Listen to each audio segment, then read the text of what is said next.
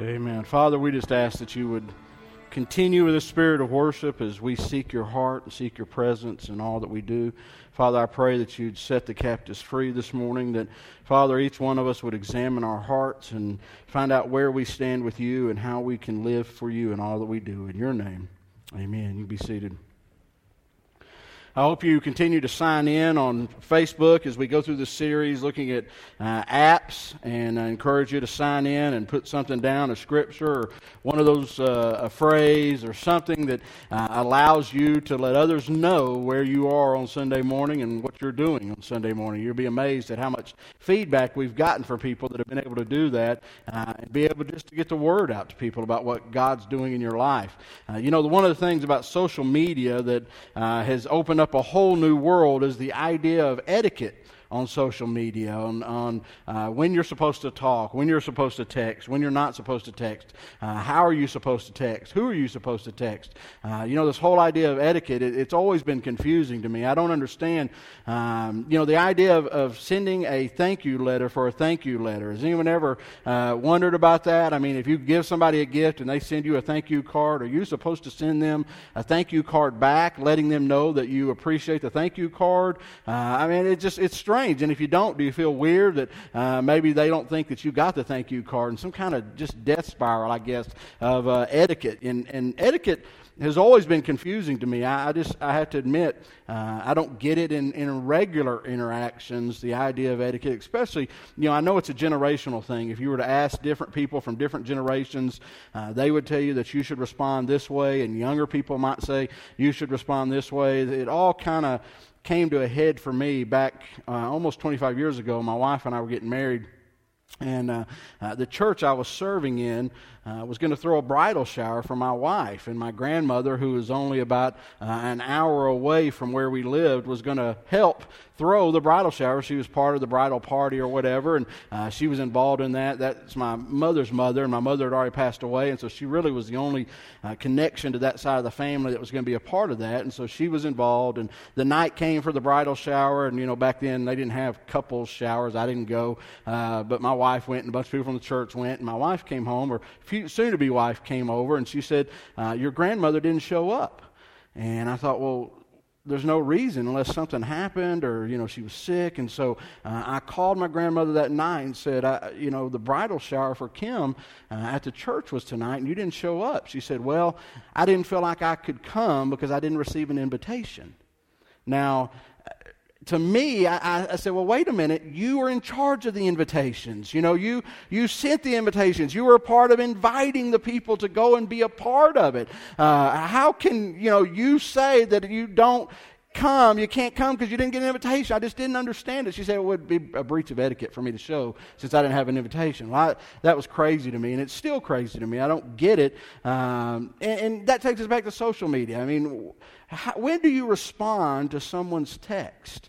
If someone sends you a text that is a statement or is a response to something you send, are you supposed to send something back to them?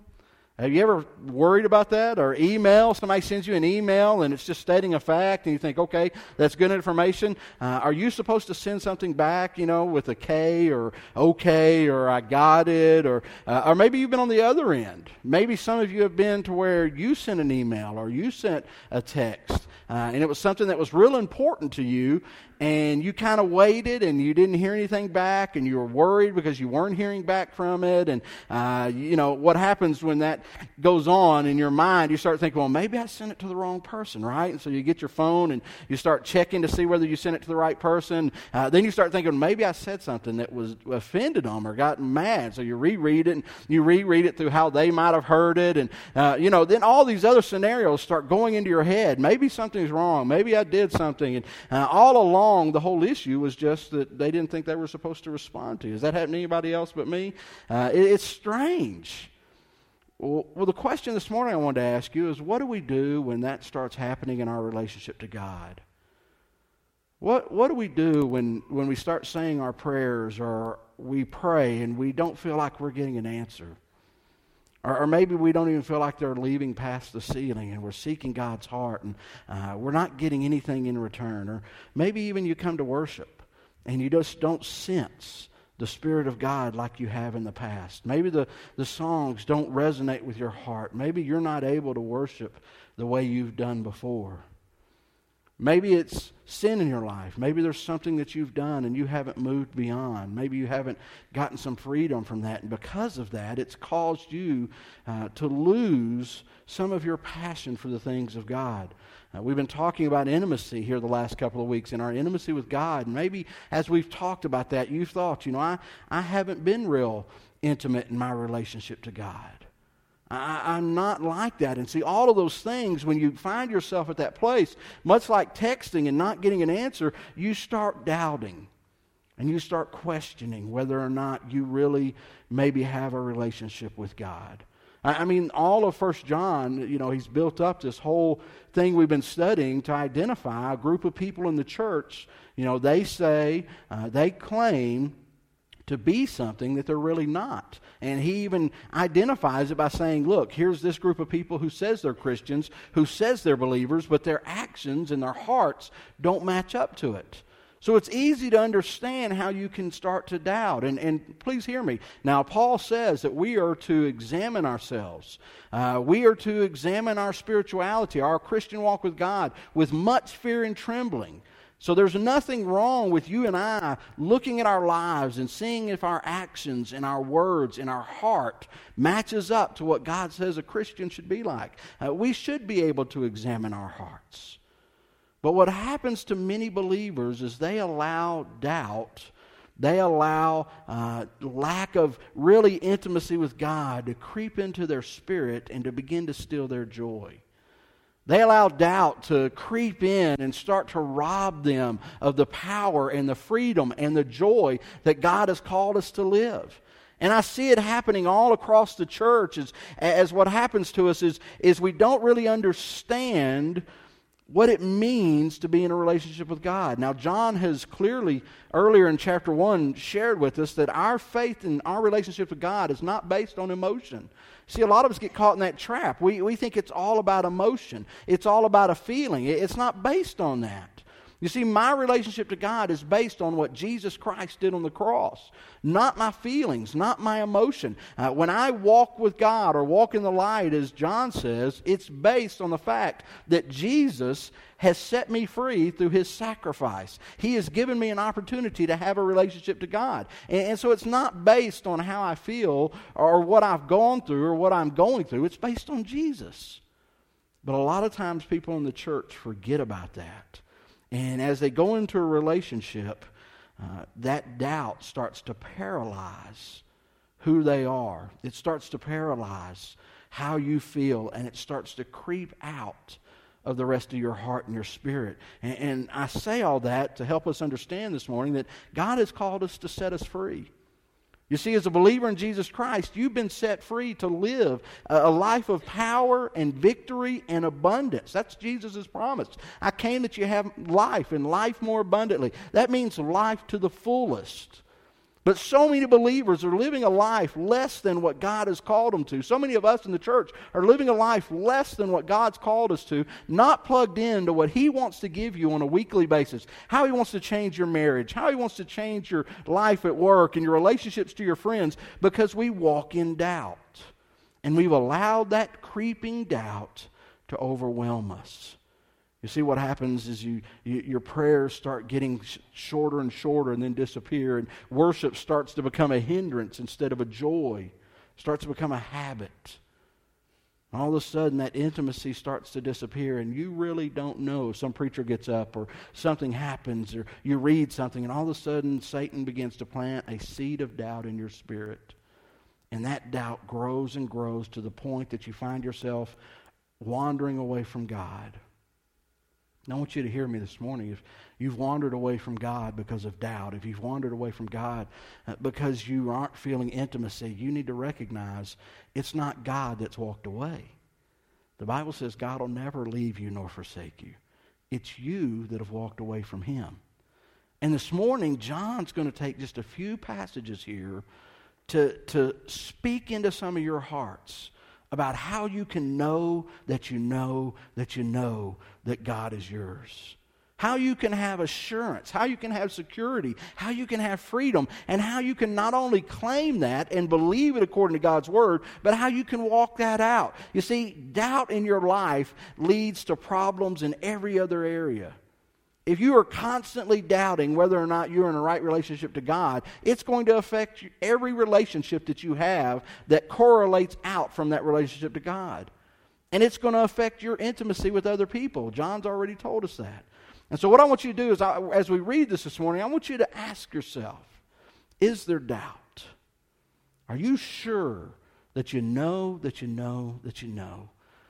Jesus Christ is your salvation? That He has set you free? Because it's okay to wrestle. But what it's not okay to do is once you finish the wrestling, once you've understood, once you've stood on the truth, to continue to allow doubt to rob you. So let's see what John has to say. He has a couple of truths here that I think are pretty freeing. I know they were freeing for me, and hopefully the Spirit will speak something into you this morning and it'll free you up. We're looking at 1 John chapter 3, where we've ended up last week, and we're going to start right where we ended up. Verse 19 of chapter 3. For this then is how we know that we belong to the truth. John comes right out and says it. This is how we know that we know that we know that we are a believer. This is how we know we are a part of this relationship with God. This is how we know that we have been saved, that we have been set free from a law of sin and death, set free from an eternity separated from God. This is how we know that is true. For whenever our hearts condemn us. Now, that's talking about our conscience, and all of us in here understand what that's saying. What that's saying is whenever our hearts remind us of how bad we are, whenever our hearts tell us that you're not good enough, whenever your heart tells you that you've blown it or you've made a mistake, whenever that's doubt. Whenever our heart condemns us, for God is greater than our hearts, and He knows everything. You see, the first truth John wants us to stand on this morning, the first truth to help set you free, is to recognize that God is greater than your sins.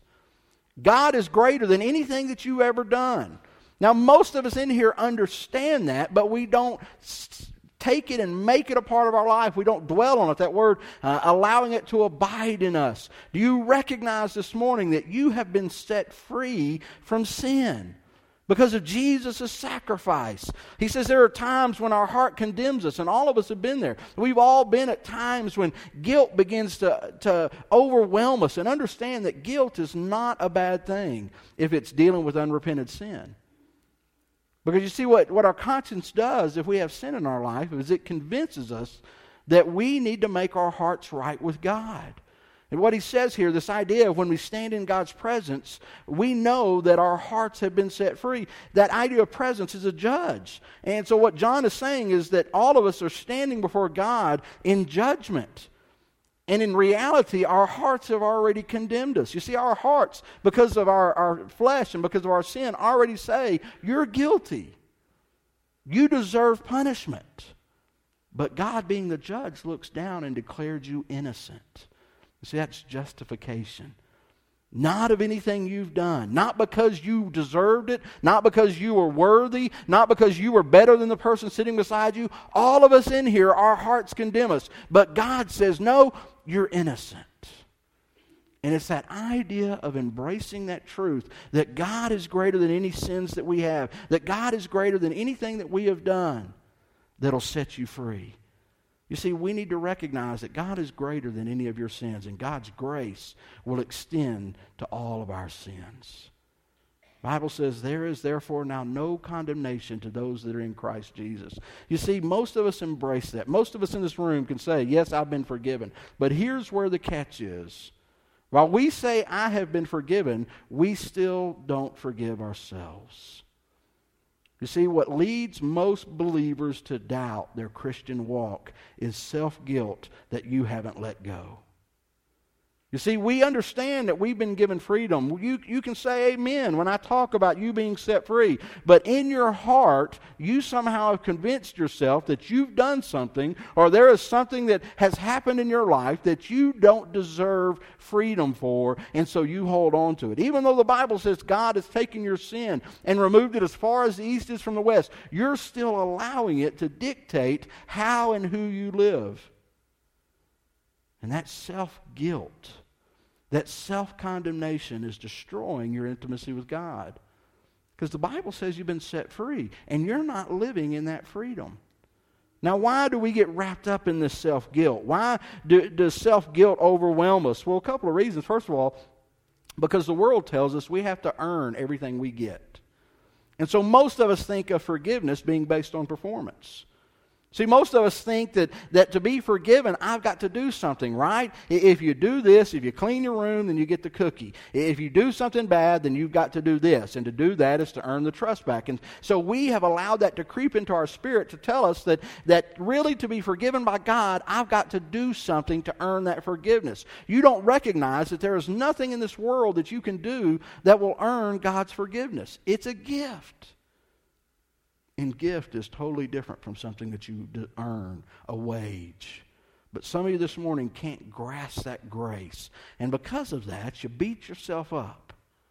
The second reason most of us struggle is just because we allow disappointment with ourselves to overwhelm us.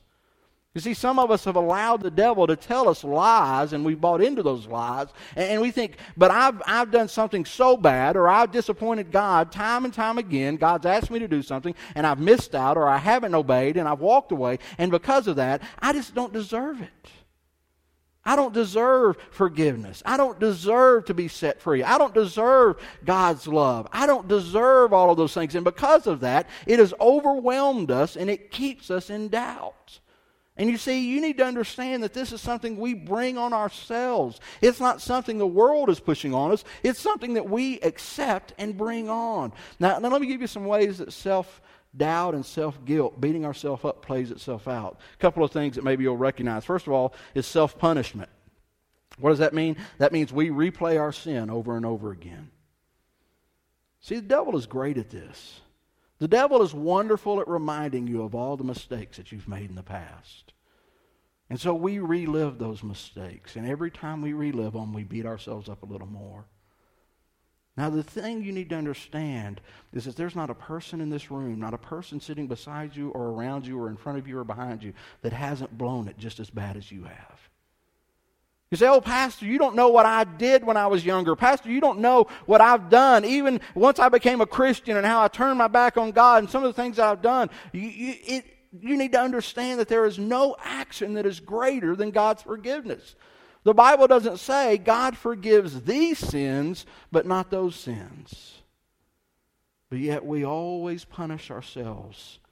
We beat ourselves up, and in beating ourselves up, that guilt gets worse, and it gets worse, and it gets worse. We never let it go. We live in shame instead of living in victory. And we walk around with this cloud around us. The second way it shows itself up is uncertain. Because we haven't forgiven ourselves, we don't really believe that God's forgiven us. And so we spend all of our time trying to make it up. See, we don't do things in the church because God has set you free and empowered you. We do it because we're trying to earn forgiveness. And that's a miserable place to be. I see people in church all the time that do it. As a youth minister, I used to see it all the time. You could always tell when kids were struggling in their spiritual walk. A kid that surrendered to what God is calling them to do, and they've given their heart to God, and they wander off or they live in sin. And you can always tell when God begins to convict them because their first answer is, listen, I guess God's calling me to ministry. Why do you think God's calling you to ministry? Because God's forgiven me, and the only way that I can actually pay Him back is to go into ministry. I guess I'm supposed to go in the mission field. I've got to do that to pay God back. God doesn't ask that of you. And for you to do that and trying to pay God back, you will be miserable because it's not a calling. It's guilt that's pushing you to do it. And we get people that come to church and they give out of guilt and they never experience the joy. They think, I can pay God back for forgiving me by writing a bigger check. And please, that's okay. Write the check. You'll just have to deal with it later. But what happens is you need to understand that is not earning anything from God. You can't pay God, and you never experience the joy. People say, well, I guess I'll work the nursery. I've done so many bad things. I guess I can pay back God by helping in there with the little kids. And you're miserable. That's not how God calls you to serve. He calls you to serve out of freedom and out of joy and because you're gifted. But you see, we beat ourselves up, and this guilt causes us to do things that we're not supposed to. And then the third way it manifests itself is that we walk around with a sense of unworthiness. You see, I told you 3 weeks ago, your name is now different. Your name is now child of God. Your name is now child of the King, but yet you and I walk around feeling unworthy of that title, and so we live beneath it. We think, well, I want to be a child of the King, but the King doesn't know what I've done. He knows exactly what you've done. That's what John said here. He said, He knows your heart before you even act on it. And I see so many Christians and so many believers that beat themselves up and they walk around continually to feel like they're unworthy to do something that God has specifically called them to do. See, the Bible says God takes those things in your past and He works them for His purposes. Doesn't mean that you went through that because God caused it to happen. No, you went through that rebellion. You did those things that you did, maybe the mistakes that you've made. But what God has done in His incredible love and grace is take those things and make them part of your victory. But you and I will never experience that if we walk around like we don't deserve it. One of my great friends in the ministry I met when I first started working in Shreveport, just a great mentor to me. He was just a man in the church that when he was younger, before he got saved, he had gotten a divorce. Then after his divorce, God got a hold of him and he got his life right. But he walked around beating himself up because he had been divorced. And God began to put a call on his ministry, and I can't tell you how many times I sat across from him and I said, you need to follow God. And he said, I can't, I'm divorced. I said, God doesn't make second-class citizens. He said, but you don't understand. I made a mistake. I said, listen, I made 100 of them, and God still calls. I said, just because a church won't stamp it on you and say you're okay, doesn't mean you don't go do what God's calling you to do. So he started volunteering in our church with singles, started volunteering in church with divorced people, had a heart for it, had a passion for it. All of a sudden, that group began to grow. It began to grow, and he was pouring his ministry into it. All of a sudden, he began to recognize that his name wasn't divorced. His name was child of God. And as he began to forgive himself and he began to walk out the victory that God was calling him to, all of a sudden, God began to bless what he was doing. And he went from part-time. You see, the church had to begin to eventually say, we need somebody to take care of these people. There's so many divorcees and remarried and singles. Let's hire him. So we hired him part-time. Then all of a sudden it kept growing and it became full-time. Then another church in town said, listen, he's the best singles minister there is. Let's hire him. And they took him away from our church. His ministry kept growing. Now he is associate pastor at one of the largest churches in Louisiana, all because he stopped letting the lies of his past keep him from being who God was calling him to be. And you see, some of you in this room, you have allowed guilt and you have allowed these lies to overwhelm you to the point that you're not doing what God's called you to do, and it keeps you in bondage to doubts. Now, I didn't intend to stay all on this long, but I think somebody in here, I just feel like the Holy Spirit needs to speak to somebody this morning. You see, you need to recognize that this guilt, this doubt, this overwhelming sense of beating yourself up is keeping you in bondage. Well, how do you get out of it? Well, it's easy to get out of it. Well, easy to say, hard to do. Because here's the first thing that you need to do. You want to get out of this self-guilt that some of you are beating yourself. The first thing that you've got to do is admit what it is that's keeping you in bondage, what it is that you're not forgiving yourself for. For some of you, it's one action. For some others of you, it may be a lifestyle. For others of you, it may have been a time in your life. But you need to name it. Because that is your prison. So name it this morning. Speak to it in your heart. And the second thing you need to do is repent. Repent of what? Repent of sin. Because you need to understand that it's a sin not to forgive yourself when God says you've been forgiven. You need to say, God, I am sorry that I've allowed this thing to keep me from experiencing your forgiveness. And the third thing you need to do is you need to stand on that truth. I am forgiven. I am free. My past doesn't dictate my future. My mistakes don't dictate my victories. I'm free. And then you need to just trust God. You just need to pray, God, thank you. Thank you for forgiving me. I'm sorry I haven't forgiven myself for that one thing. I'm sorry I keep bringing it up. I'm sorry I keep living in that place. I'm sorry I keep letting that guilt keep me from having an intimate relationship with you. And then just ask this, God, send your power and presence to let me know that this is truth. You see, John wants you to understand God is bigger than your sins. And that's good stuff, but he keeps going. You can sit there, and I think some of you need to stay right there, but I quickly want to show you the other two things he says that give us assurance. How can you know that you know? He said, you know that you know because you've been forgiven, you've been set free. God is bigger than our sins. But look what else he says. Dear friends, if our hearts don't condemn us, we have confidence before God and receive from Him anything we ask because we obey His commands and do what pleases Him. And this is His command, to believe in the name of the Son, Jesus Christ, and to love one another as He is loved. Now what does he say there? He says you can have assurance of faith because you believe and you understand that God is bigger than your sin. The second way that you can know that you know is because you know that God hears your prayers and He answers them. See, God always answers the prayers of His children. It may be yes, it may be no, it may be not now, but it's always one of those three answers. And what God is trying to say through John is that you can know because you see God's hand at work in your life. You can have assurance this morning because you can hear His voice and you can identify that when you pray, He is moving. Why is that the case? Because you see, His voice is always speaking to those that are His. God says what you ask, He will do if you ask in His name. What does that mean? Ask for something for what Jesus would ask for. Unselfishly believing. He says, you have confidence. We have confidence now. We can stand before God and ask anything. You see, guys, there is assurance this morning because God's greater than our sin. Second, because God answers our prayers. And then the last thing I want you to see, which is probably the most important for us in verse 24, he says, those who obey His command live in Him and He in them. He lives in them. And this is how we know that He lives in us. We know it by the Spirit He gives us.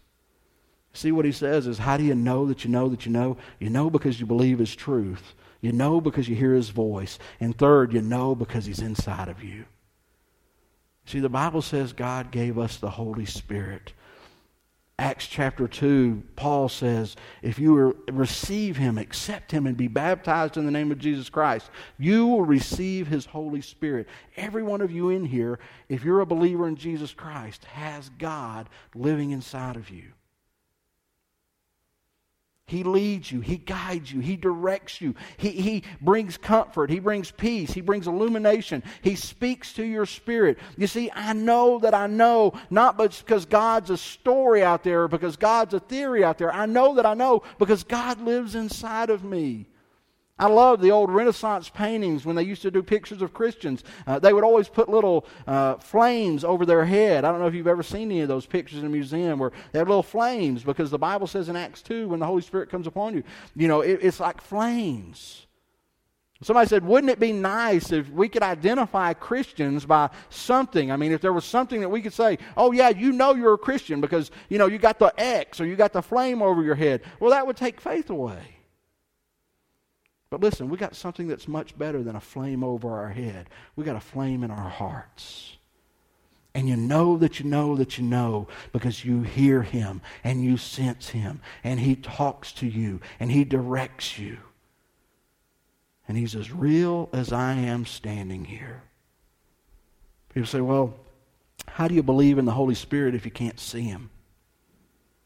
How do you believe that He's real if you can't touch Him? Well, every morning you get up and you believe that there's going to be air, even though you can't see it. Even though you can't touch it. Well, here in Blowing Rock, sometimes you can touch it. But most of the time, you can't see it. You can't touch it. But you believe that when you take a deep breath, there's going to be air there. How do you know that air is real? Because you know what it feels like when it's not there, right? Because when your air is taken away, you recognize it. Well, let me tell you, how do I know that the Holy Spirit's real? Because I remember what it was like when I didn't have it. It was just as bad as somebody that has no air trying to breathe. You see, John wants you to have faith this morning. John wants you to have freedom this morning. John wants you to walk it out, to live in victory instead of living in doubt. Some of you this morning, you need to receive your freedom. See, some of you are living in doubt for good reason. Some of you are living in doubt this morning because of sin in your life. Some of you are living in doubt because you have things in your life and you've never given your heart to God. You're religious, just like this group John says, and you hear preachers preach and you doubt every week and you think, well, maybe I did, maybe I didn't. I walked down an aisle or I got baptized, but I don't know that I know. Well, this morning you can stop all that doubt and claim it. But just saying, God, I receive you. Tired of playing games, tired of pretending, tired of walking in doubt. This morning, all you have to do is cry out to Him, and the Bible says He's there. There's a big group of you this morning that walk in doubt all the time, simply because you've never forgiven yourself. So you've never received God's true freedom. And you're in bondage to a cage you created. This morning, God wants to set you free. Receive it. Receive it. For others of us this morning, doubt comes and goes because our intimacy wanes. We base our assurance on our feelings, right? We have an experience and we get goosebumps and we say, well, I'm really feeling God right now, or I'm not feeling God. You see, assurance is not based on feelings. It's based on truth, is what John says. See, feelings always back up truth. Truth doesn't back up feelings. You can be as tight with God as a mountaintop and not have any emotion. And you can be in the valley and be filled with emotion. But the truth will set you free. You've been forgiven. You're loved. God is greater than your sin and your heart. He talks to you. He listens to you. Matter of fact, John says, He lives in you. That is what blessed assurance is about. Let's pray.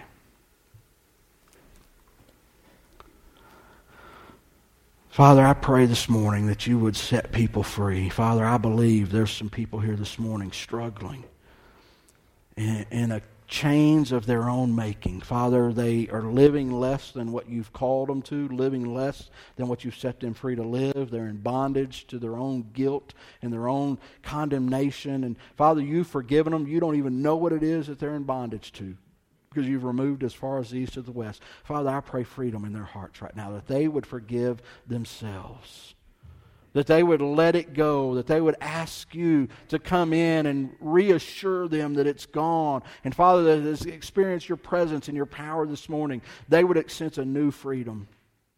Father, there are those here this morning that are in doubt simply because they don't have a relationship with you. And that doubt is more than just a creeping feeling. It's your Holy Spirit urging them to listen to your voice, calling them to receive. Stop walking in doubt. It can be nailed down today. Father, let them humble themselves, open their eyes, and receive you. Father, for many of us, doubt keeps us from victory. Doubt keeps us from intimacy. Doubt is a lie from the devil that we've allowed into our spirit. Father, I stand secure on your truth. Forgiven, set free, victorious, everlasting, child of the King. Father, let us receive that this morning. In your name we pray. Amen. Would you stand as we